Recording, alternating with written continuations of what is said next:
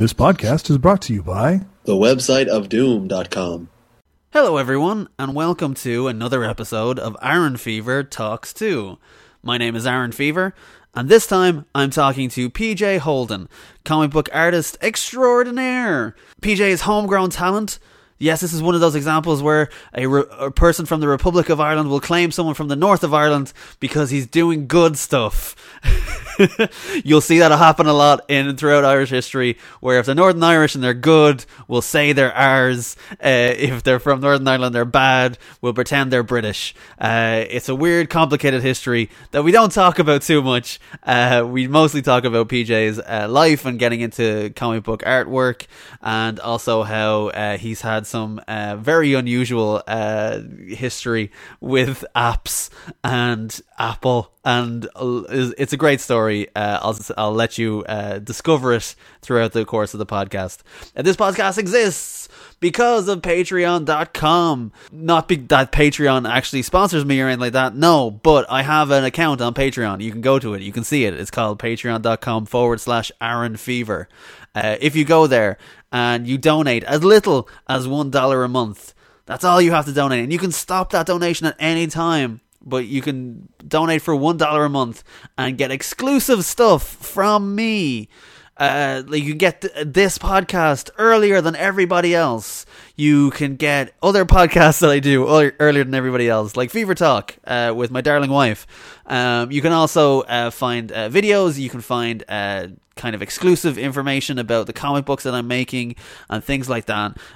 You can also just find some posts that are inexplicably oversharing. Who knows? You can find anything there. It's amazing. And go there and you can leave anytime you want, but it's good for your soul. I'm pretending like it's the end of Scrooged with Bill Murray just talking to the camera. You can put a little love in your heart as well. That's it. That's the only ad you'll hear on this podcast. And that's the reason why you don't hear any ads in this podcast, is because of Patreon. So do that. Go there. Anyway, that's enough talking about that, because there's plenty of talking ahead with this wonderful chat with PJ. He's a really fun guy, and as you can see, he can talk the dickens out of you. So please sit back, relax, and listen to Aaron Fever talking to PJ Holden. Fair enough. What I'll do, because it's presenting me an option here on my side to not look at the video. So I'm gonna press that. You can look at it. I don't mind. I have no problems. I'm not naked. I mean, if that makes any difference to you, I'm already on. You see, I'm podcast on right now. Well, yeah, because you said Did you record your one today already?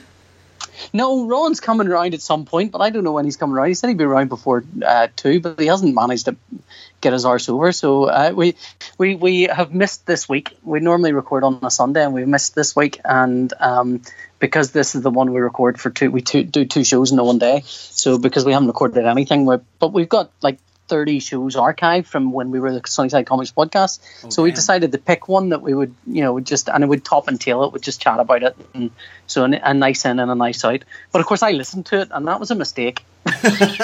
don't listen to a podcast you did 8 years ago, because you're just going to find yourself going, you shouldn't say that. Oh God, oh no, don't say that. Oh God, yeah. Oh, I can't believe you said that. That's a terrible thing to say.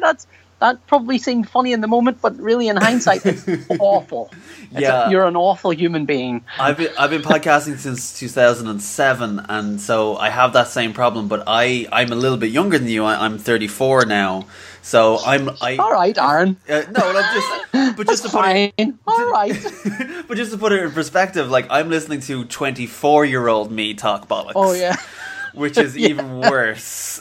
Yeah, I don't think it's really. I mean, it's never really a matter of age, because the stuff I was saying on this podcast, I said I was 40. So because I was specifically talking about my 40th birthday party, my 40th birthday, and how terrible it was, and I was listening back to it and thinking, and some of the stuff I was saying was quite sort of, I wouldn't say politically incorrect, but very deeply politically incorrect. Not politically, but like I was making reference to things that in the moment, 3 blokes sitting around, very funny, haha, I said that, and you don't think about these things because you're just saying them out loud, because you're always hunting for the funniest thing to say. I think you know that you do stand up, don't you? I do improv comedy. Yeah, so it's very similar. Yeah, you do improv. So I mean, I've never done improv and I've never done stand up, but I recognize the need to say the funniest thing you can think of is not necessarily the most correct thing to say. Like, it's sometimes funnier to say something outrageous than it is to say something that is that is mildly funny, but also not, is nice. It just, I'm constantly, when I'm talking to people and I know I've got to be funny, or I feel like I have to be on. I'm basically hunting for what's the most outrageous thing I can say here to prevent anyone, to make someone go, like that, because that's the reaction you want, and then laughter. Yeah, I think it's the same. Well, especially when I started out doing improv, I was doing very kind of whose line is it anyway sort of games and stuff like that, and that's very much. I'd love to do stuff like that. There's plenty of classes around. I know there's a healthy improv scene in the maybe North. My next thing next year. Do you want to start the podcast? I don't know how you want to start it. This has already been started. Oh, this is where it started. Yeah. Okay. Hello. Listeners. What I normally do is I kind of record the intro like separately because it allows me to cut out. It allows me to cut out all the and that I do. There's not many ums and ahs from me. If anything, there's barely any breathing. It's just constant churning of words out of my mouth that make no sense. But anyway, hello, listeners. I find when talking to comic artists, they spend so much of their time at home, locked in a room.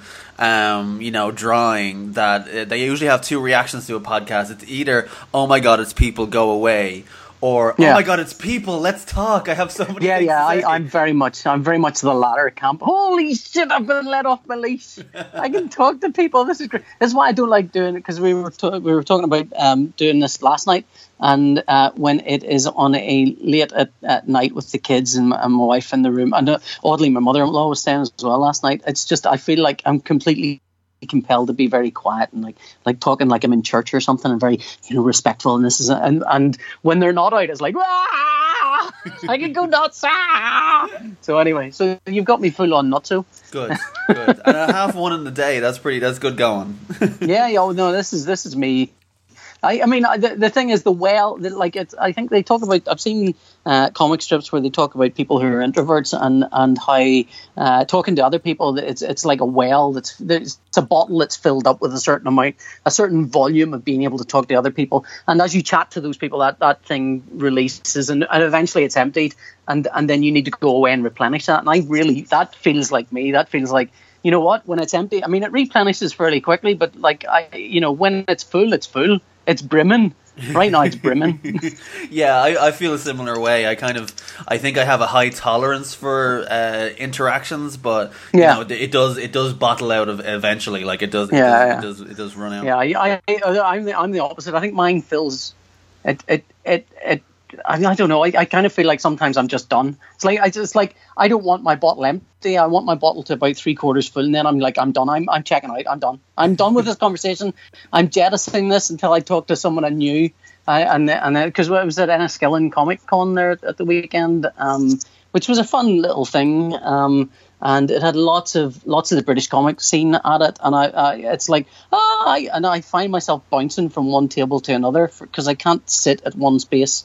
Look, okay. I think it's because I'm incapable of holding a proper conversation. It's like I can have that. Hey, Willie, let me tell you everything funny that's happened to me recently, and then I do all that, and then it's like, okay, well, how are you apart from all of that? And it's like, oh, do you know what? I've nothing to say now. I'm away. And then run away as fast as I can somewhere else. Yeah, it's weird. I've been interviewing people for, a long time, and it should make me okay at conventions to be able to go up to someone who I know, who is an acquaintance to me, and be able to carry a conversation because I'm used to interviewing people.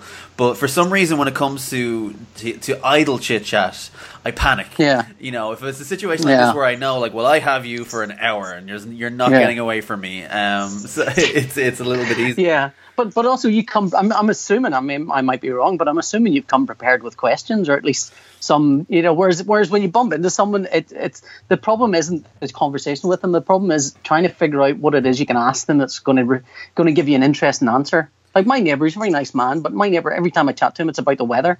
For 20 years, it's been about the weather. I honestly can't. I mean, at this point, I'm making up stuff about the weather just to get through the day. It's like, oh yeah, I saw that there was like a weird purple cloud. Did you see that? Yeah. No, I didn't see that. No. Anything so that we don't have. Oh, look at the weather, eh? Yeah, it's the same. It's like anything other than that. 100 different ways to say mild. Yeah, I know. It really is. You know, you just run out of things. I mean, eventually you go surreal with it, and it becomes, you know, if we've got to this point now where the first thing you always ask is, are you just back from the Costa del Sol? Because that's how the weather conversation has gone. It's somehow located itself in another continent, or another part of the world. It's just this madness. Anyway, that's what happens when you're spiraling around the same three subjects, which I think is what happens with idle chit chat. You do that. You know, how's things with you? How's the kids? How's your other half? How's your work? And eventually you remember you don't know the person, and it's like, where do we go from here? Yeah, you know, yeah, and that's the thing. And I feel like in these sort of scenarios, it's more comfortable to be able to ask, like, oh, where are you from, by the way? Yeah, well, that's the thing. I think it's far easier to go. And so, what happened when you were a child? Yeah, you know, that's more interesting. I mean, I think my wife thinks I have a very low tolerance for people where it's like I will chat to them for a second and go, I am now bored of you, please go away. But really, I think I have a low tolerance of really dull conversations, so really, really boring things to be said that I've heard a million gazillion times before. And if I meet someone and it turns out they've got a really bizarre, interesting job, I will sit intently rapt listening to that person for hours. I will ask every question I can think of. I will ask around the topic. But most people aren't that interested. I mean, and I count myself as one of those people. I'm not that interested either. But 90% of people aren't that interested, and often even the ones that are, that there's a really interesting thing that they do. It's only interesting because you're so far removed from that world. You know, it's only, you know, it's like you don't understand the jargon, you don't understand everything about it, so it becomes interesting to you. So me, as a working comic artist, I talk to other working comic artists, and it's like an accountants convention. There's none more dull, you know. But then I go and meet someone and they'll go, "Do you do?" "Oh, I'm a comic artist," and it's like, "Oh my god, that's the most fascinating thing." But they don't have a way into it. They don't have a way to have a conversation about it because they don't understand any of the processes of it, so they don't. Yeah. When I like meeting people. Like if I meet someone and they'll say to me, "Oh yeah, I'm a tree surgeon," it's like, what? That's really interesting. How does that work? How do you get up the trees? Did you have to go to school for that? I mean, has it been the cause of any relationship disasters? How does that work? I mean, do you have trees? Do you talk to them? Do you go back to the same tree over 10, 15 years and feel like you've bonded with that tree? How does that work? There's so many things you can ask, and most people don't know how to get into conversations like that and how to ask those things. But anyway, sorry. So I've been taking notes. So has comics been the cause of any relationship disasters? Oh, all of them. Well, the thing, right? So here's the thing, right? My wife and I met 24 years ago. It's a long time. So when my wife and I met, I was a computer guy. I worked in IT and worked in IT from the age of 14. So I was 25 or so when I met her, and had worked in computers for 10 years at that point. And so we were together for another 5 years before I got any comic work. Hold on a second. Let's pause for one moment. Yeah. You worked in computers since you were 15? No, 14. How did you start working in computers at 14? Look, it's belied often by how I look and what I say, but I'm actually pretty smart. Was it a part-time job or something?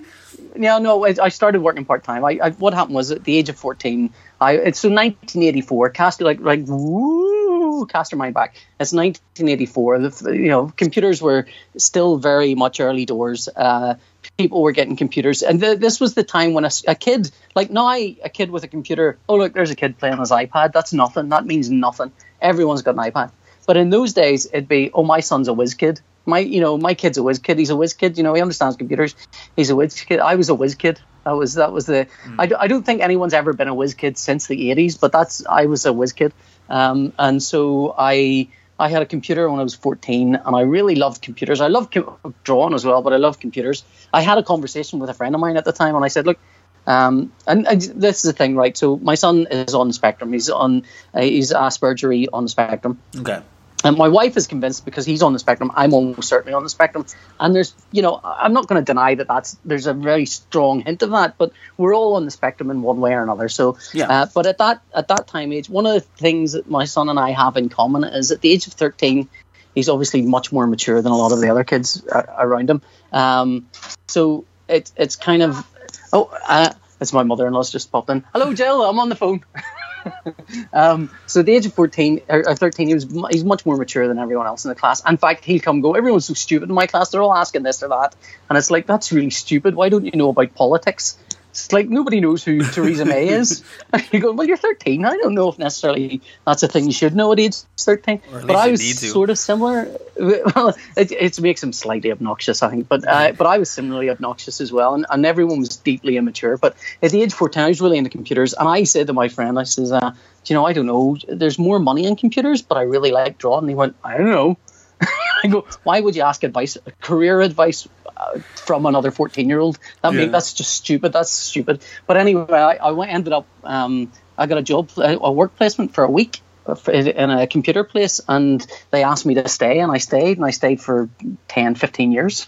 I wasn't working there all the time. It was a Saturday job, and then it was an off-school job, and it began with me basically doing a little bit of kind of, because they were all older. This is the thing that I think is, when you get older, right? So I'm 48, right? At the time that I started there, I was 14, and the people around me were in their 60s. These guys had started this computer company. Well, it was a radio company just after the war. So I was palling around with two 60-year-olds who owned this shop, and it boggles my mind that these were war veterans.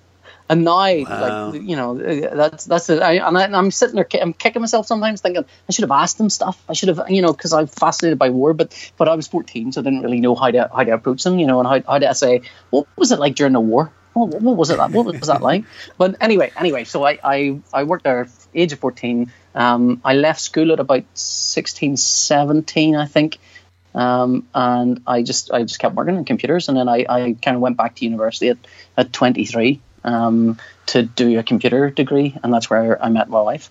But she's known me all my life as someone who works in computers and then has done a bit of drawing. So there's a very distinct stage in my life where even my kids now, my kids have only known Dad the comic artist, right. Whereas I was Paul the computer guy for a long, long time. And how was that transition? Because I know from personal experience, it is a slog to break into comics, and it is not a lucrative slog.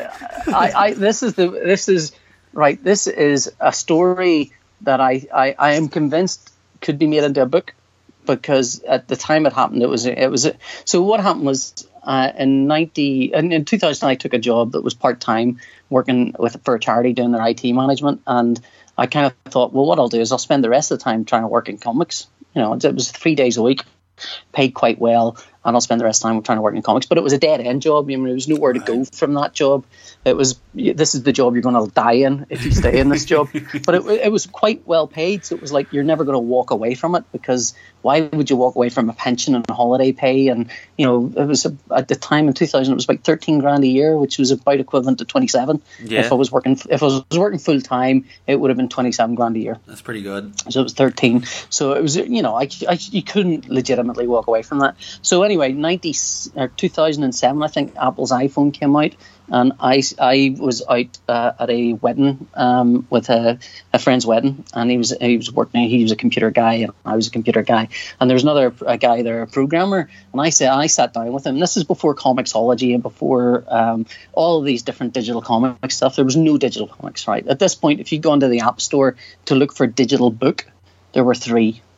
I think there was maybe one digital comic, and it was a Japanese thing. And I sat with this guy and I said, here's what I think we should do. Here's what would be cool, right? I think we could do a comic on the iPhone, and here's how it would work. And I described an app that basically let you, because what my plan was to draw comics to fit the iPhone. So the iPhone was a certain size, and I kind of went, the thing is, I'm used to the British comic market where there are different page sizes, and so Commando comics, for example, are a great little digest size. I said we could do a full comic on an iPhone where every page is one screen. That would be very doable. And so I kind of designed this app with this guy. He did the code and I did design, and so you'd swipe left and right to go back and forth, pretty obvious. Yeah. You'd swipe up and down to go through different layers. So your comic would have a color layer, an ink layer, and a pencil layer, and you could swipe below. You could swipe down to see each of those. Oh. So if you wanted to see the pencils of a comic, you could swipe down to see the pencils, and then when you moved left and right through the comic, it would be the pencil version of the comic. If you swiped up, you go back up to the inks. If you swiped up again, you go back up to the colors. There are process junkies to this day who would pay money to see that. Oh, I know. And also, you can turn the dialogue off and on, so you can turn all of the dialogue boxes and captions and stuff just with the tap of the button. You turn them all off.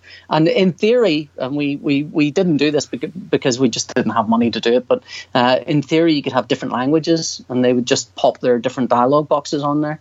You could have, and we talked about having video clips in there. So if you were on a page, you could pop up a little screen that would say, do this for a little thing, do this, and you'd see the video of the drawing being done as well. And so what happened was I sat, and Al Ewing at the time, who hadn't broken Marvel but had done stuff for 2000 AD, Al wanted to do a self-published thing or a web comic or something. And I said to Al, look, I'm working on this little thing, and it might be fun to do this if you got a comic. And he went, yeah, I've got a strip called Murderdrome, and Murderdrome was basically a sort of boys' own adventure future sports comic about people. The only way to score a goal is by decapitating the other player and using their head as the ball. It's really over the top and silly, which I really liked. I thought this was hilarious, and it was violent, but I was drawing it in a super cartoony way, and it was obviously goofy. It was so over the top. It was so hyperbolic that you couldn't, you'd be hard pressed to look at it and go, that's really gross. It's just so silly. You couldn't, it wasn't Game of Thrones. It wasn't like that. It was more like, it was more itchy and scratchy than Game of Thrones. Well, that's just it. So, if you showed a real cat and mouse beating each other up the way Tom and Jerry do, you wouldn't get away with it. No way. So anyway, what happened was Apple had only just introduced the App Store, so they'd only just introduced the idea of people programming their own apps. So we wrote and drew this, or it was written already. We drew this comic.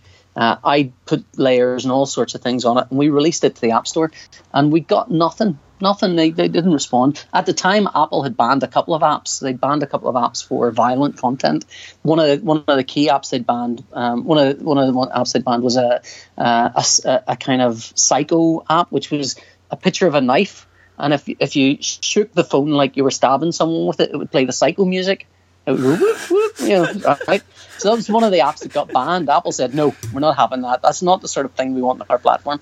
Now, they obviously, Apple were selling music and they were selling television and film on the App Store, or on the iTunes, and they had ratings. So they had ratings for 12 rating and 15 rating and so on. But the App Store didn't. There was no way to rate an app. There was no way to say this app is for 12-year-olds or this app is for 18-year-olds. It didn't have that. All they had was basically Apple going, no, that looks a bit too violent, so we're not having it. But they'd no other way to, there was no way to control that. So what happened was we put our app in. Apple eventually came back and said, look, if you change the content of it, it's a bit violent, change the content, we'll put it on there. And we were sitting there going, well, I mean, if you reduce the amount of violence in it, actually would make it worse, because it's the over the top nature of the violence that makes it harmless. If the game is played by decapitating a player and you show that and the decapitation looks stupid and goofy and funny, that's funny. But if you can't show that and you just have people talking about, oh, he's beheaded that guy and now he's put his head in the bowl, then you kind of go, that's actually worse. Yeah. So we were kind of mulling over what we were going to do. So to give you a sense of how fast this happened, this was so I met this guy at a friend's wedding, a mutual friend's wedding. The mutual friend came back from honeymoon 2 weeks later, which is when we'd written the app, submitted the app. It only took a week, to do that. He came back from honeymoon, and we said, look, this hasn't been, Apple are kind of rejecting us. What are we going to do? What do you think? Because he was a friend with sort of good business connections, and he said, well, look, here's what I'll do is I'll put out a press release, just a general, I'll email it to a couple of companies. It got picked up worldwide. It got picked up by CNN and every single tech website that was reporting on the Apple Store and news, and it got picked up because there were First Amendment issues that they felt were key. You know, okay. Of course, I mean, the story ended up becoming Apple bans violent app, which, you know, it was a bit of a stretch, but that's sort of what a lot of the reportage was about. And we then started getting phone calls from across the world wanting to talk to us. And this was all 3 weeks. This is like 3-4 weeks. And we then had the guys from NBC Universal contact us. They were doing a Heroes comic app. And they wanted to put the Heroes comic on the iPhone and said, "Can you do this for us?" And we went, yeah. So we were taking phone calls with them. We took phone calls with the head guys at DC. We took phone calls, I think, from the head guys at Marvel, if I remember rightly. And because, again, no comicsology at this point. There was a guy who had an app out called iVerse that was around the same sort of time, and he had come up. I mean, like me, he'd looked at the iPhone and went, "You could do comics on this. I don't see why this would be hard." And then went away and did it, and then came back and saw our press, and then went, "Oh, I'd better push this out now." And so all this was happening. While this was happening, I was taking the work I was doing at that time as well. There was a bit of the crunch had started happening. Then the financial crunch had started happening. Right. So 2007, 2008, whatever it was, and we were taking phone calls with the head guys at DC, and I was coming out, and my underarms were sore from the sweat. And my adrenaline was pumping constantly because of the phone calls we were taking. Yeah. And in the end, what I ended up doing was leaving my job of 7 years, going in and saying, "Look, I'm not going to be in tomorrow or ever again because I've got to go away and do this." I don't know. I honestly didn't know what would happen. I genuinely had conversations with Annette saying, "I think we could be rich. I think this could be us." I mean, there's definitely a lot of naivety went on there. There's definitely a lot of stupid optimism.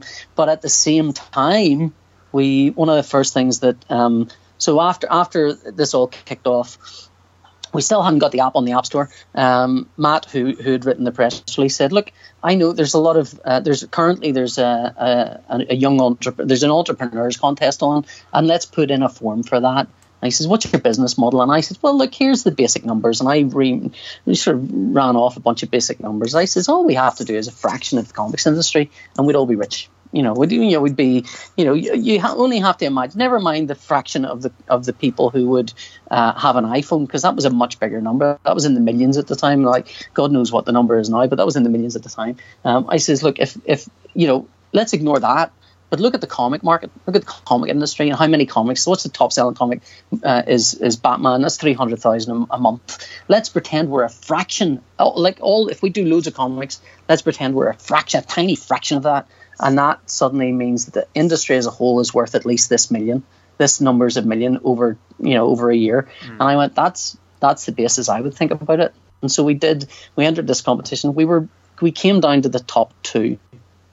And I did a presentation, and Matt says, "You do a presentation." I went, "Yeah, all right." I was on fire at this point. I felt like everything I touched was turning to gold. Yeah. Apple had an app store opening, so our app was still banned, and we were trying to get a little bit of interest and publicity in it. Apple had an app store opening in Belfast, and I said, "Look, do you know what we should do? Is we should go down and hand everyone out in the queue T-shirts with our company logo on it, so that when they go, because the people will the local TV, regional TV will film." The fact that the store is opening, I know they will, because it's a big deal, and people will be queuing because it's a big deal, because they queued at that point. They were queuing every time an Apple store opened somewhere in the world. There was big queues to get in. Right. I said, "Let's go down and do that." And I went, "Well, yeah, but we can't afford to print up hundreds of T-shirts. That's crazy." I went, "We're not going to print up hundreds of T-shirts. We're going to print up 5." 5? Well, what's the point? I says, "We give them to the first 5 people in the queue, because the TV crew only care about the first people in." Yeah. And I was right. That's good thinking. That's very good thinking. And they interviewed, the TV interviewed a couple of people, father and son, and they were wearing my T-shirt. So at this point, it was like, everything I touch is gold. This is great. This is the thing I should be doing. And so and again, this is all like a super compressed time frame. It's not like this all sounds like it's taken weeks and weeks and months. It hasn't. This is like 3-4 weeks. It's like Right. 2 months or something, a month into it. And so we did this. I did the presentation for the entrepreneur thing, and I stood up in front of these people and I said, look, here's how the industry works right now, right? Which I'm sure you're familiar with it, but anyone who's listening might not be. But what happens is you order a book, you go to a comic shop and say, I want to order this book from this catalog, and the comic shop goes, certainly, sir, that'll be in 3 months. And you go, brilliant. The next month you go back to the comic shop and say, I know my first issue isn't in, but I'd like to order issue 2 from this catalog. And they go, certainly, sir, that'll be 3 months. Come back the next month, you go, is it not in yet? But that's fine, I want to order the 3rd issue of it. And they go, certainly, that'll be 3 months. And then by the time you go to order the 4th issue of it, you're actually buying the first issue. And then you read it and you go, this is rubbish. Yeah. Or this is brilliant, or whatever. What the upshot is that the ordering system is insane. No other industry works like that. There's about like 2 or 3 middlemen involved in comic book ordering. yeah. Well, I mean, there's definitely. I mean, there's. Yeah, I mean, it's just the way it's grown up, I think. I mean, partly the way it's grown up, but it's like you don't go into a clothes shop and say, I would like to buy this season's clothes out of this catalogue here, and I'll have them in 3 months. And then you come back the next month and say, I'd like to buy next season's clothes. You don't order food like that. You don't order anything like that apart from comics. So I kind of went, and the way it would work on a phone is you write and draw a comic, you make it available on your comic store online, and it's available instantly, and people just buy it. That was the way it would work. And I felt like it was a persuasive presentation, and I gave them the numbers and what I felt would be a reasonable. I said, obviously not now. I mean, obviously it'll take a certain amount of work, but I think with investment and time, the comic industry, digital comic industry, could be worth so many millions. And they said, "What's your end goal?" And I said, I haven't really given it an end goal in any much thought, but end goal would be Apple buy you. It seems a reasonable assumption to make that if you become a big enough platform on Apple's device, Apple would go, yes, we should buy this device, we should buy this software.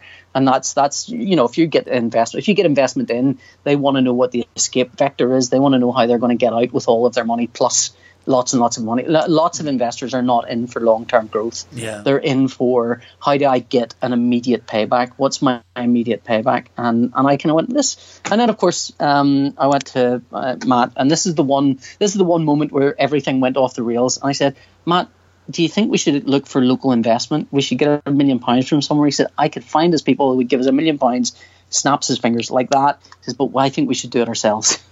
Oh, Jesus. And that's when things went off the rails.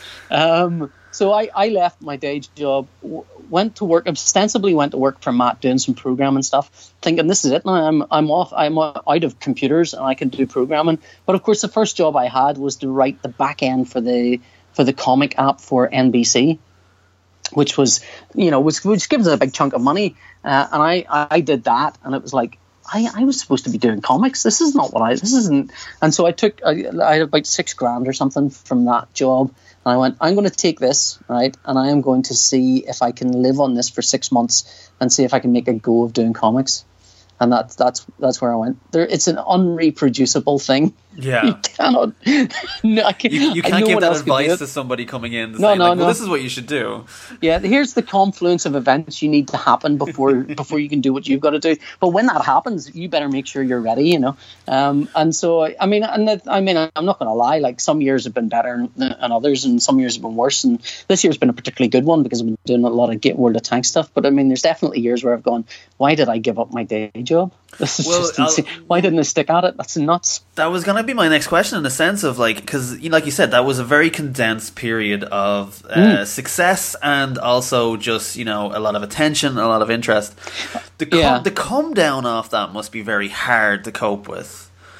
It was. There was a lot of personal stuff happening to at the time that made it really difficult, and even if things had taken off at that point, I couldn't have left. There was stuff that was happening that was, we lost my wife's brother, died around that time, and it just floored her. And with a new baby at the time as well, and it just meant that there was nothing, there was no success could have, balanced against that. It just felt like this incredible seesaw in the opposite direction. Right. That just pushed us kind of, and it made it very, we went from this incredible, we're going to be millionaires, to I don't know if we're all going to get through this kind of way. Yeah. Very, very quickly. It was difficult, and I think as well, afterwards I kind of looked at it and went, I think what happened here was, because a lot of it was precipitated on two things. One was the press release going out. The other thing was I had a YouTube video up of me just showing this app off, and it was, I mean, even now I think if you look at it, I think if you're a comics nut and you look at this app and how gracefully it handled moving between pencils, inks, and color and stuff, you would go, God, love that. Why don't we have that now?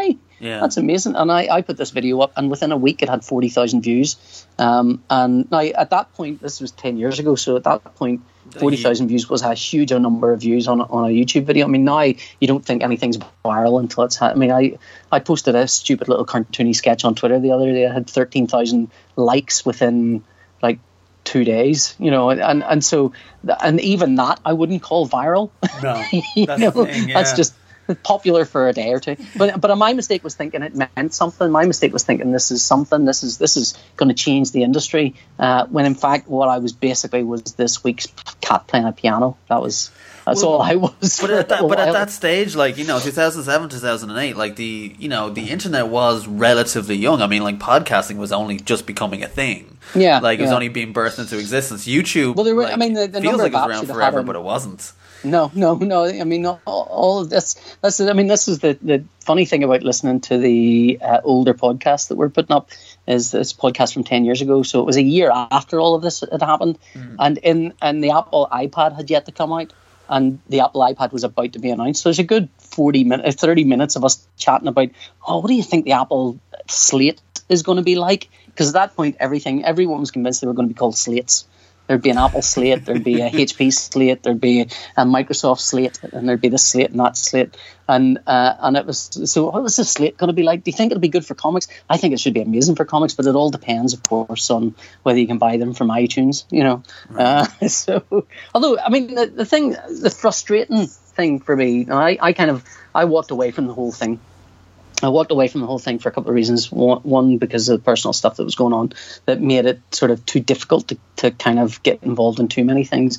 I just got my head down and tried to work and tried to support my wife and look after this young, and the other thing that was happening at the time as well was our new baby was in and out of hospital every couple of weeks. He had breathing difficulties, so we were in and out of that hospital. I mean, there's definitely moments I was sat in the hospital with him on my knee thinking he was going to die, and all of this was just, it very quickly pushed that other stuff out of the way. Yeah. Very quickly just shoved it out of the corner. Completely, it was, at one point it took up a big space in my head. The next moment it was right out, it just fell out the end of my ear as per Homer Simpson. It just dropped out.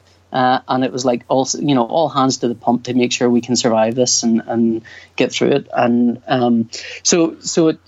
but I mean, coming back to it 10 years later, you're kind of thinking, well, why are our comics on the iPad still the same as they were 10 years ago?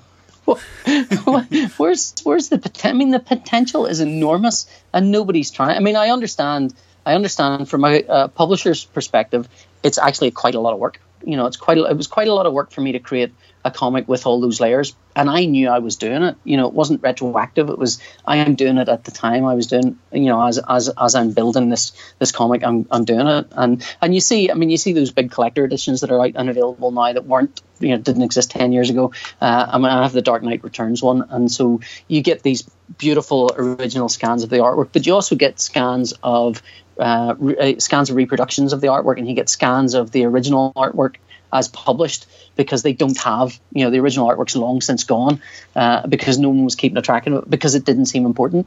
So you've got scads of material out there that is just the published work, because no one thought, at some point we're going to need higher resolution than this, or at some point we're going to need comic pencil layers or layouts and so on. But going forward, I mean, there's no reason why a publisher can say, give us all the pencils for this and we'll put together a really cool package for digital readers. But okay. It's too much work, you know. I have a maybe a very conspiracy paranoid theory about that. But like, do you wonder, because I mean, you hear all the time, and I know you've even commented about this a little bit yourself on Twitter. People talk about all the time about how digital is killing comics, or at least killing floppy sales. And you hear a lot about how floppy sales are so vital. And for people who don't know, who are only mildly interested in comics, floppy sales is basically the single issues that are sold every month. That they're so vital to the industry to keep comics going that maybe they haven't put a lot of like investment into digital the side of things because they haven't figured out. I would never ascribe to conspiracy what could be ascribed to laziness. My honest feeling is that's a lot of work. That putting together these extra packages are a lot of work. It requires investment.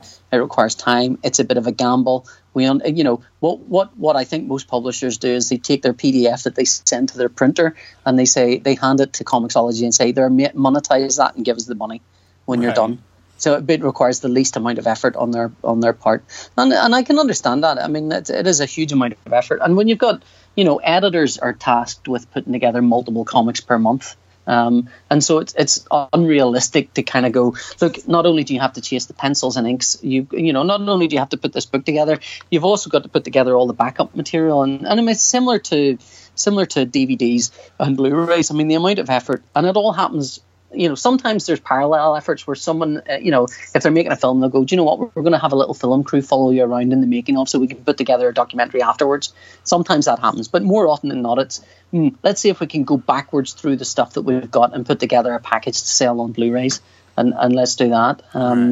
I think it's just a question of, it's a difficult thing. I do think, I mean, and this is parallel to what you're talking about, I disagree with the idea that the digital will harm print in any way, shape or form. I think people like having packages, people like owning books, people like owning graphic novels, people like owning comics, and the proof of that is very easy to find, or rather it's proof by omission. If you want proof that people will not let go of their graphic novels and their comics, you try and find a graphic novel or a comic in a second-hand shop. Right. I mean, I'm in second-hand shops all the time. Books everywhere, CDs everywhere, clothes everywhere. How often do you stumble across a graphic novel? Yeah, that's true. And I was talking to people recently about kind of being more. I've been more willing to let go of trades now. If I feel like they're ones that I'm not going to reread again. I bet you what will make you more willing to let go of a trade is if there's a better version of the trade. I bet you what will make you let go of a paperback is if there's a hardback version of a book you love. I actually, no, I'm not one of those people, believe it or not. No, it is just it's just a case now at this point where I've reached the point where I'm filling 3 different bookshelves and I'm kind of like, I need to make room for new stuff. I need to bring new stuff back in here again. Yeah, but that's it. I mean, it's not stopping you buying new stuff. I mean, certainly it's taken a long time, but right now I would prefer to have digital TV stuff than digital films than Blu-rays or CDs, and that's really come down to a better fidelity of what I'm seeing. But the upshot is that a TV on Blu-ray, a film on Blu-ray is no different than a film that you're downloading and watching on Netflix. Really, there's no difference there because you're watching it in the same television. Well, I think there's no difference. I think a lot of people assume that because, like music, for example, when it went digital, CD sales took a plummet because of the ease of it, and I think everyone assumed that the same would be the case for comics. But I don't. Yeah. Like you said, I don't think there's a real. If you look at it, I don't think there's a real argument that is actually happening. I honestly think it's the way the way the industry is set up is what's damaged pamphlet sales more than anything else.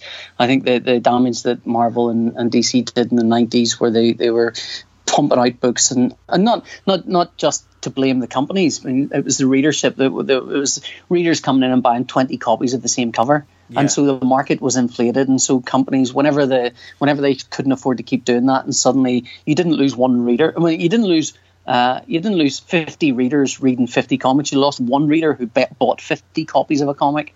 And suddenly you had that, and then that all collapsed, and so the comic shops and I think comic stores are a lot nicer than they were 10 or 15 years ago. I think the Big Bang is an exemplar of what a good comic shop can look like. Shout out to John and Bruno and JP, what do you call it? And there are more stores like that, and stores are aiming to be that kind of area. But I think a lot of the pamphlet sales are down to what the industry does to itself. I think digital sales have the potential to be open to different readers. I think digital sales have the potential to allow people to, even if digital sales were a pittance of a penny off the cost of a comic, what stops me buying a Marvel and DC comic more than anything is the interstitial ads within the comic. That annoys me. Oh yeah. Right? Yeah. That annoys, like reading a comic and then finding, oh my God, what's just happened to the X-Men? Oh, they appear to be advertising penguin bars. And then on to the next page. And every third page being an advert. That is what would kill a pamphlet. That's what makes pamphlet unattractive to me. Otherwise pamphlets are, and I hate using the word pamphlets, but comics, otherwise individual comics are the best form for that material. They are the best form, but and when I say best, I mean like in the same way that the best form for certain films is big screen, and the best form for certain television is small screen. The best form for comics as a medium is the pamphlet, and that's because you can open it up and you can see double page spreads in all their glory. You've got a physical page turn for that excitement and so on, and so. Any damage to sales are done, I think, not because people don't like that or prefer digital over that. It's because they've made that worse, And Steve Jobs said a long time ago when he was talking about when iTunes started up, and they were talking about how do we make people buy records, and he said very simply, what you do is you make the experience of buying it better than the experience of stealing it, so it wasn't down to the cost, it wasn't down to the money. It was down to which is a more convenient format. And up until that point, it was more convenient to pirate something than it was to legitimately buy it. Yeah. And now, it's still now, for 90% of people, it's still probably more convenient to just download a copy of a comic from a dodgy website than it is to go out and find a comic store and buy one. And I'm not saying that that's the only reason they do it. I mean, but certainly the convenience factor is obviously. I mean, of course, pirate sites are then become horrible, viral infected, sorted to hell pits, and so that sort of would put people off. But I think the biggest damage that the digital market did was to itself when Comixology was bought by Amazon, and Amazon took the ability to just purchase comics off that app. Suddenly to buy a digital comic became stilted and awkward and hard and difficult, and it's like, this is the whole point of this is convenience and ease of use, and I genuinely think if digital comics were nice and easy to buy and read, and print comics were nice and easy to buy and read, they can exist together more than happily. Because people still want to own things. They still want to hold things, especially comics. I'm very interested to see how Vault do, because they've just launched a new website where you can order their comics directly to your store of choice. Mm-hmm. So, which is kind of like you're saying, is taking a lot of the hardship out of doing it a little bit. You can just if someone tweets about hey, my new comic that I wrote is coming out through Vault, and you can go okay, and just click this link to order it to your local comic book store. I mean, there's still these enormous obstacles to being a comic reader that you don't feel because you're a comic reader. You know what I mean? It's like we don't. Yeah, we're so used to these things that we don't feel they're obstacles. The 3-month pre-order thing doesn't feel like an obstacle. The idea that comic readers have to punt their book to really push the PR 3 months before you can buy it, because that gets you into the store to pre-order it. and then whenever the book comes out and available to buy, then they've got to tell you to go out and buy it, but you might not find it if you didn't pre-order it. Oh, yeah. That all these things are insane. I lose track of when an actual comic comes out because Yeah. I'll see the cover for it like 4 months in advance, even, because sometimes you get the cover even earlier. And then by the time I actually see the cover on the shelf, I'm like, wait, did I not read that already? Like, is that? Yeah, have I got this now already? What's happened there? Yeah, it is. It's nuts, and I mean, I like, it's a tough job for comic shops to keep a track of what's happening on that front. Yeah. And those stores that do it well, I think, do well. Those stores that can know exactly when a book's coming out and be, ready for it and available for it is, more power to them. I wish it was easier for them. I mean, I don't know. I don't have answers to any of these things. I genuinely don't have answers. I just know they're awkward and difficult, and there's no one necessarily to blame. There's no single person you can point at and say, this is all Stan Lee's fault. You can't. It just doesn't happen. It just can't happen. But as an industry, we went through that phase where we blame Stan Lee for everything. But yeah. Well, yeah, and now we've all come around feeling really sorry for him. But that's, what comes around, I suppose. But I mean, I like what the guys in the Panos Syndicate did. I think that was clever. In fact, one of again, the podcast that we talked about that was from 8 years ago, and we were talking about what comics could be, what digital comics could be. One of the things I'd suggested then is these big names that are capable of selling a book should just cut out the middleman and sell it directly to readers and not sell it via publishers. But what's interesting, I think, is and it shows you that these things don't need to compete.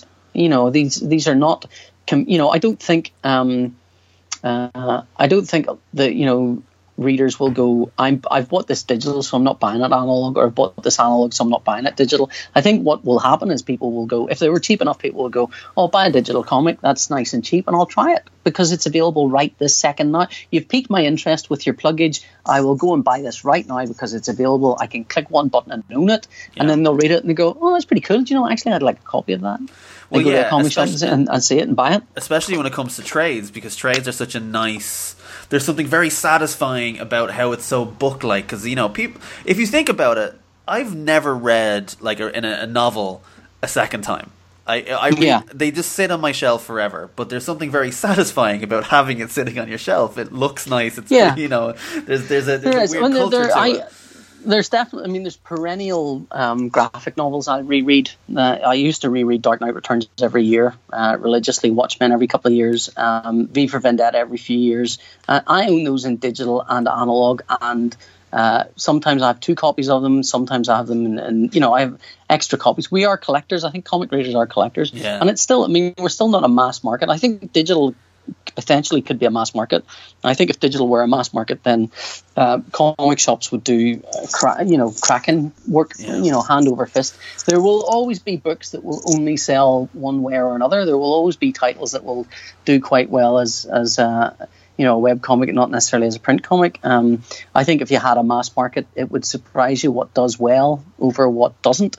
My kids love, there's a book called Rutabaga, which is about a kind of barbarian chef who goes across this kind of fantasy landscape, killing giant monsters and then making nice soups out of ingredients, and then there's a little sort of ingredient list of things he's made the soups out of, and it's a free web comic. You can read it for free, but you can also buy a nice copy of it. And my 9-year-old loves that book, and I could point him to the free one. He'll like it, but he loves owning it. He loves owning it, loves having it, loves smelling it. And we have in his room, we have this little, what was a walk-in wardrobe that we've turned into a little mini library. So he's got shelves stacked to the ceiling, and he's got all of his books in there, and he collects books. He reads them and he collects them, and we'll go to second-hand bookshops and he will buy a load of books. He's 9. So people like things. It's really deep. It's deep in their DNA if they like stuff like that, and they, the smell and the texture and the feel. It's a very, I think digital comics are a great way to consume content, but they're not a great way to invest your soul in something. Yeah, if you're a fan of something, you'll always take the next step, really. Oh yeah, absolutely. And I think when you say fan of, some people think, oh, you mean like a proper fanatic? And do you know what? People are fans of loads of things they really love, and they're prepared to buy things of. That's what we are. It's how we exist as humans. Now, I know I don't have you for much longer, so I definitely don't want to leave. Oh no, you can talk to me for up until 3. Okay, well, I know I have places to be as well today. Oh right. Oh well, that was a very kind way of you saying hurry up and shut up. Yeah, I was trying to be very good, but I wanted to make a hit on something before we do finish up. Yeah, which is as you mentioned earlier on, World of Tanks. World of Tanks, yeah. So how many issues of that have you done?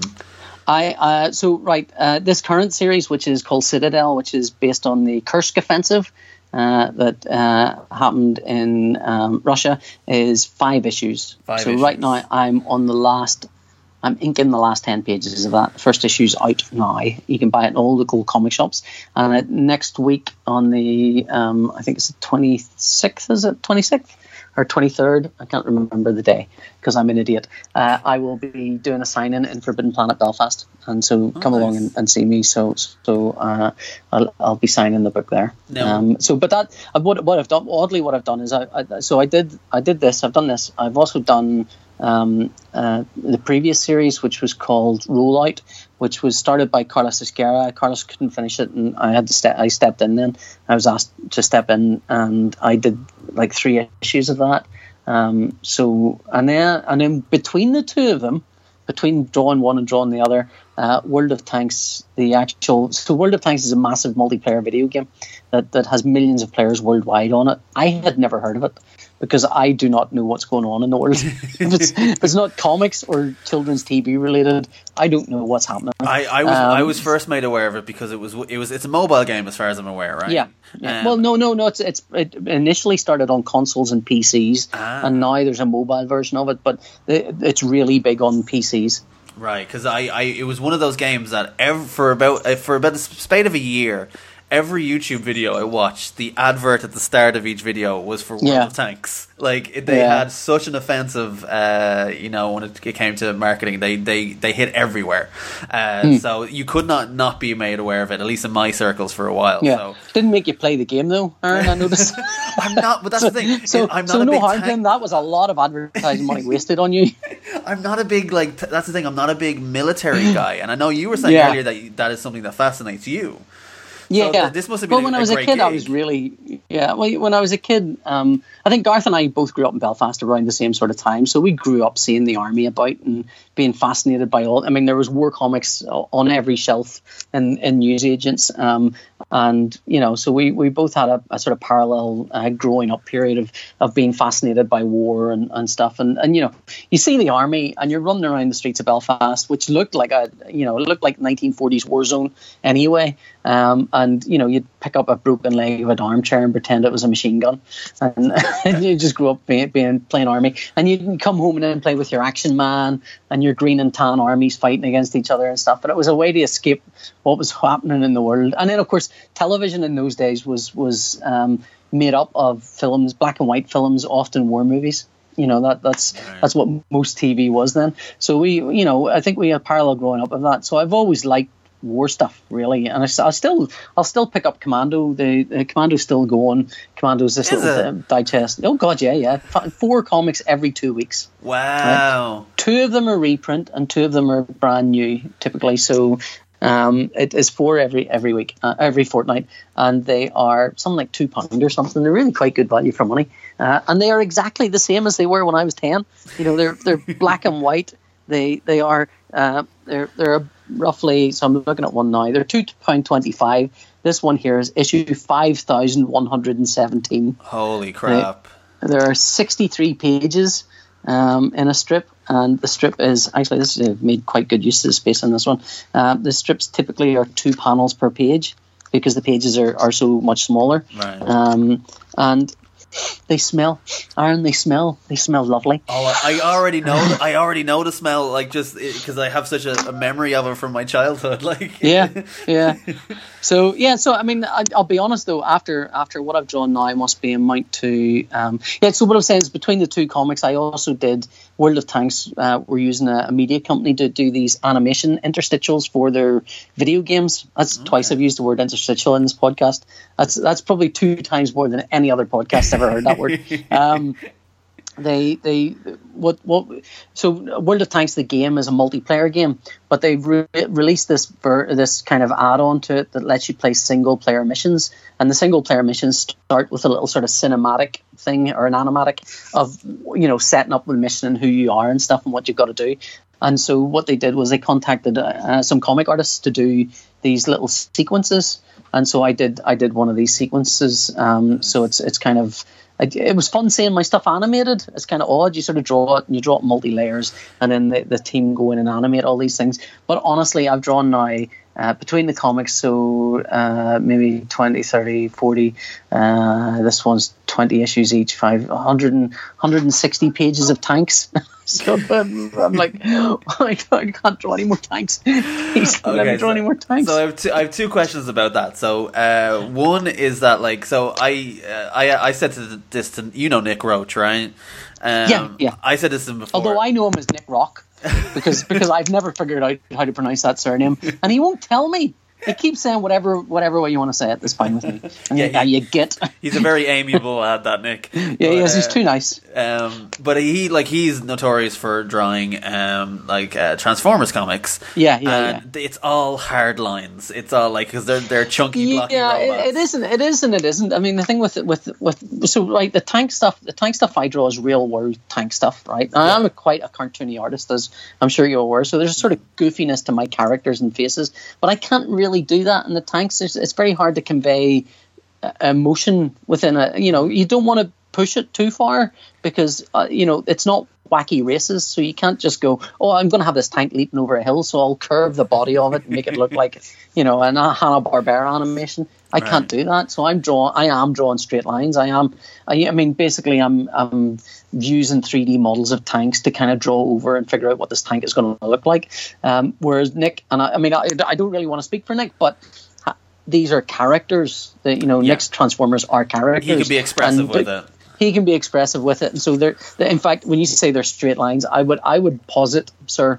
I would posit that if he were to go straight lines on all of those Transformers, it would kill and flatten his work, and his work is not dead. So I'm pretty sure I'm on safe ground to say that that's the one thing he doesn't do is draw straight lines. So there's still a lot of give and flexibility in what he's doing. One isn't better than the other. These are choices you make based on what kind of material it is. If I were doing tanks within a frame that let me be a wee bit more expressive with the vehicles, then I would do that. I would push that because that's what I like to draw. Yeah. But as it happens, you're drawing tanks for tank heads. You're drawing tanks for people who like the vehicles, and you're trying to draw something that's realistic and is the fog of war. And so the expressiveness comes in, or the trick of it comes in. How do you make these things, these bits of still metal? How do you make them look like they're moving? And like James Harren, I steal everything that I can think of from James Harren. Have you gotten to the point now where you've become like so intimate with? Do you have a favorite tank to draw at this point? No, I do. I mean, a lot of the drawing. So I cheat. A lot of the drawing is I've got 3D models of the tanks. I can put them on the page where I want them. I can render them into a very simple flat line drawing. There's no life to that, so I have to draw over the thing anyway. Yeah. And when I draw over it, it's kind of it gives it a little bit of bounce. And although I'm saying these are straight lines, these aren't. I mean, I'm free-handing all the lines. There's bumps and crevices and holes in them, and they feel more alive because of that. They feel like they've been lived in. But I have drawn, of the tanks that I've drawn, the tank, the Matilda, is the one that's the story is predominantly about. It's the one that runs all the way through it. And the interesting thing is that when you draw, so I'm copying these tanks basically. After a while, you kind of sit down and somebody says, "Can you draw a tank?" And you go, "I can draw you a Matilda," because that's, you've got all the muscle memory now of that particular tank. It's like, I know what that one looks like. So I wouldn't say I've got a favorite. I mean, I quite like I love drawing the tanks. They're kind of fun for a while, and then you kind of go, "Oh God, I'm just sick of tanks." I'm so sick of tanks. So yeah, I'm sort of hoping the next project has got I know the next project's got no tanks in it. but it's World War II, and it's quite a long one as well. So I can't really talk about it. Do you feel like you're getting typecast now? I don't know. I think Garth will go to me if he wants World War II stuff. I think if Garth's got a publisher interested in World War II stuff, he might go, "Are you available?" Which is cool because Garth writes really good stuff, and you don't ever want to. I mean, I've turned my hand to writing lately because I kind of feel like I want to pivot a little bit towards writing, partly because I think as an artist you're more in control of your own destiny if you can initiate a project. 90% of the projects I do is somebody comes to me and says, "Are you free to draw this?" Right. And so I get given projects people assume I'm either good for or interested in or available for. What I rarely get to do is go, "This is the kind of thing I would like to draw now, and can I do that?" No one ever gives me, because you'd have to go and find a writer. So I've kind of thought I'll make a little pivot towards writing. And you think this can't be that hard. I should be able to do it. I think I'm good at. I think I'm good at telling a story. Like when I'm talking to people, I can tell them an anecdote. People will laugh, and I will tell a story, and I can, I'll give you a different character. I'll talk about people. I can imagine conversations with people which I think are fairly true to their characters. So in my head, I'm thinking these are all writer skills. Okay, you haven't written them out, but they're all skills that a writer needs. You need to be able to start and stop a story, and then you kind of think, right, so I should be able to do this. I just got to come up with some ideas and sit down and think about them and write them out, and you do it. It's really hard. It's like extracting teeth. And then Garth goes, here's the next 50 pages of this project, and you read it and you go, "Oh my god, this is just so good." It's just like, it's effortless. He has a little bit of experience, does Garth? Just a little bit. There's no two ways about it. I mean, I'm not. It's not. I think if I wasn't working with people like Garth Ennis and Michael Carroll and John Wagner and although I've worked very little with John Wagner, funny, but Gordon Rennie, Rob Williams, every writer I've ever worked with is a really good writer. Part of the reason I think I can write is because I walk away from these projects thinking, I mean, I've got a good sense of how a story should work, having been exposed to all of these different writers and how they work and how I can tell. I mean, I think in story blocks. I think in page turns. It's how I way back when I used to do computer programming. You'd get so involved in a computer program that you would think in terms of computer programs. You would look at things and you'd start disassembling them in your head in ways of, how would you program that? How would that be a computer program? And it'd be things like, how would a tree be a computer program? So you'd start disassembling it in your head and think, well, this would be that, and this would be a procedural call, and that would be, and you'd call this and blah, blah, blah.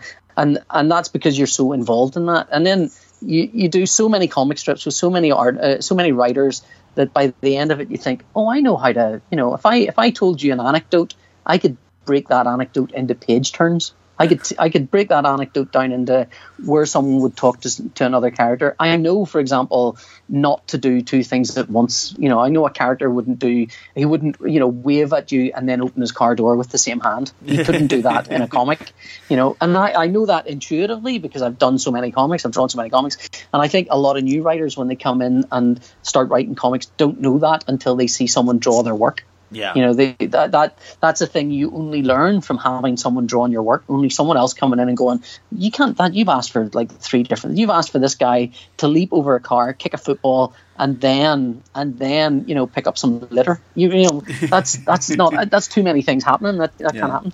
So so those are skills I've got. It's just a matter of putting them all together. But then you see Garth stuff, and it's so effortless, and it's so well written, and the dialogue and the character. I mean, there's nothing. Garth scripts are quite Spartan.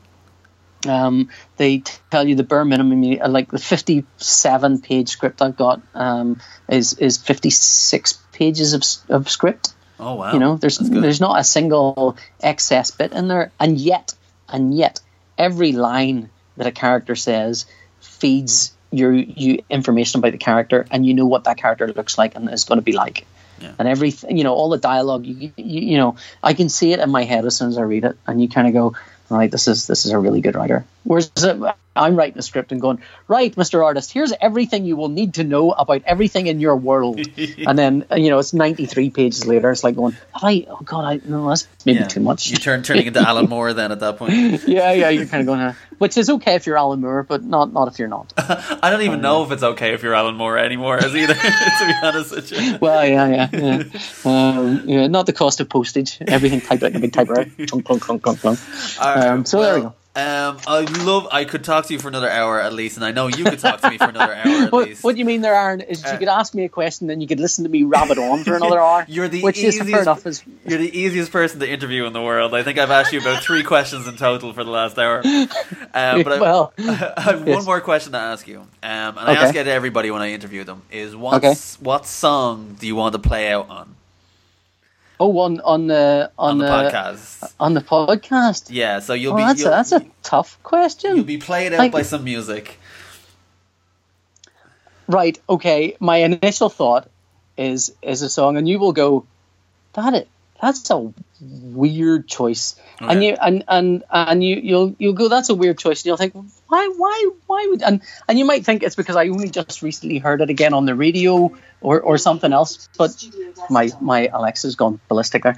You might think this is just a bizarre choice. I think what people don't realize about, right, everyone is, there's a depth to everyone. Okay. So there's a surface thing, and then there's a depth to them, and I think when they ask them, when it comes to certain choices, they think that's really weird because they don't really understand the depth of that person. Right. And this is all by way of me apologizing for what I'm going to ask you to play. Right. It is, I found out later, I'm looking it up so I can give you the exact name here. Perfect. Because otherwise I'll remember the exact name of it. And then I really love this song, right? And I really love it. I heard it in the radio and I was singing. How embarrassed you are. This is wonderful. I heard it in the radio and I thought, this song's great. I really love this song. It speaks to a deep sadness within my soul that is never sort of obviously on display, but I feel it deeply. A deeply, way so deep. In fact, it may not even exist. I like to think there's a deepness to my soul. So it's Kylie Minogue spinning around. But this is not right. So when I find this song, when I heard this song and I was singing away to it, and then my son found out what it was from, I have had relentlessly the piss taken out of me. So the song is right. 1,000 Years, which is the theme tune to Twilight.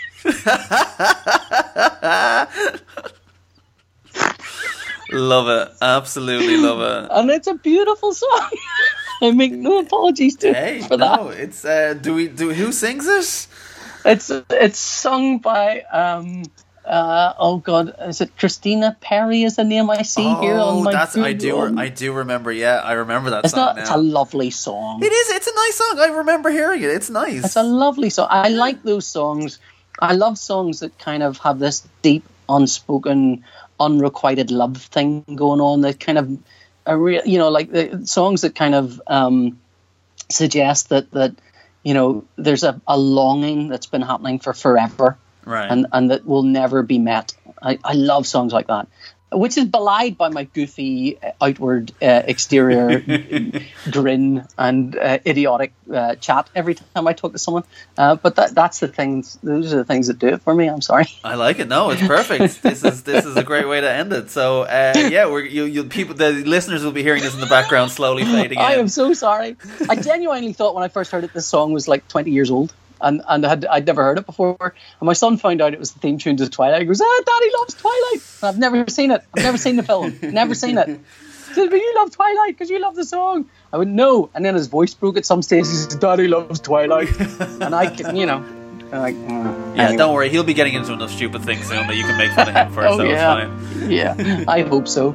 Anyway, Aaron, it's been lovely. Thank you very much. Thank you very much. I appreciate it. It's been wonderful chatting to you. You're welcome. Anytime. I love to talk.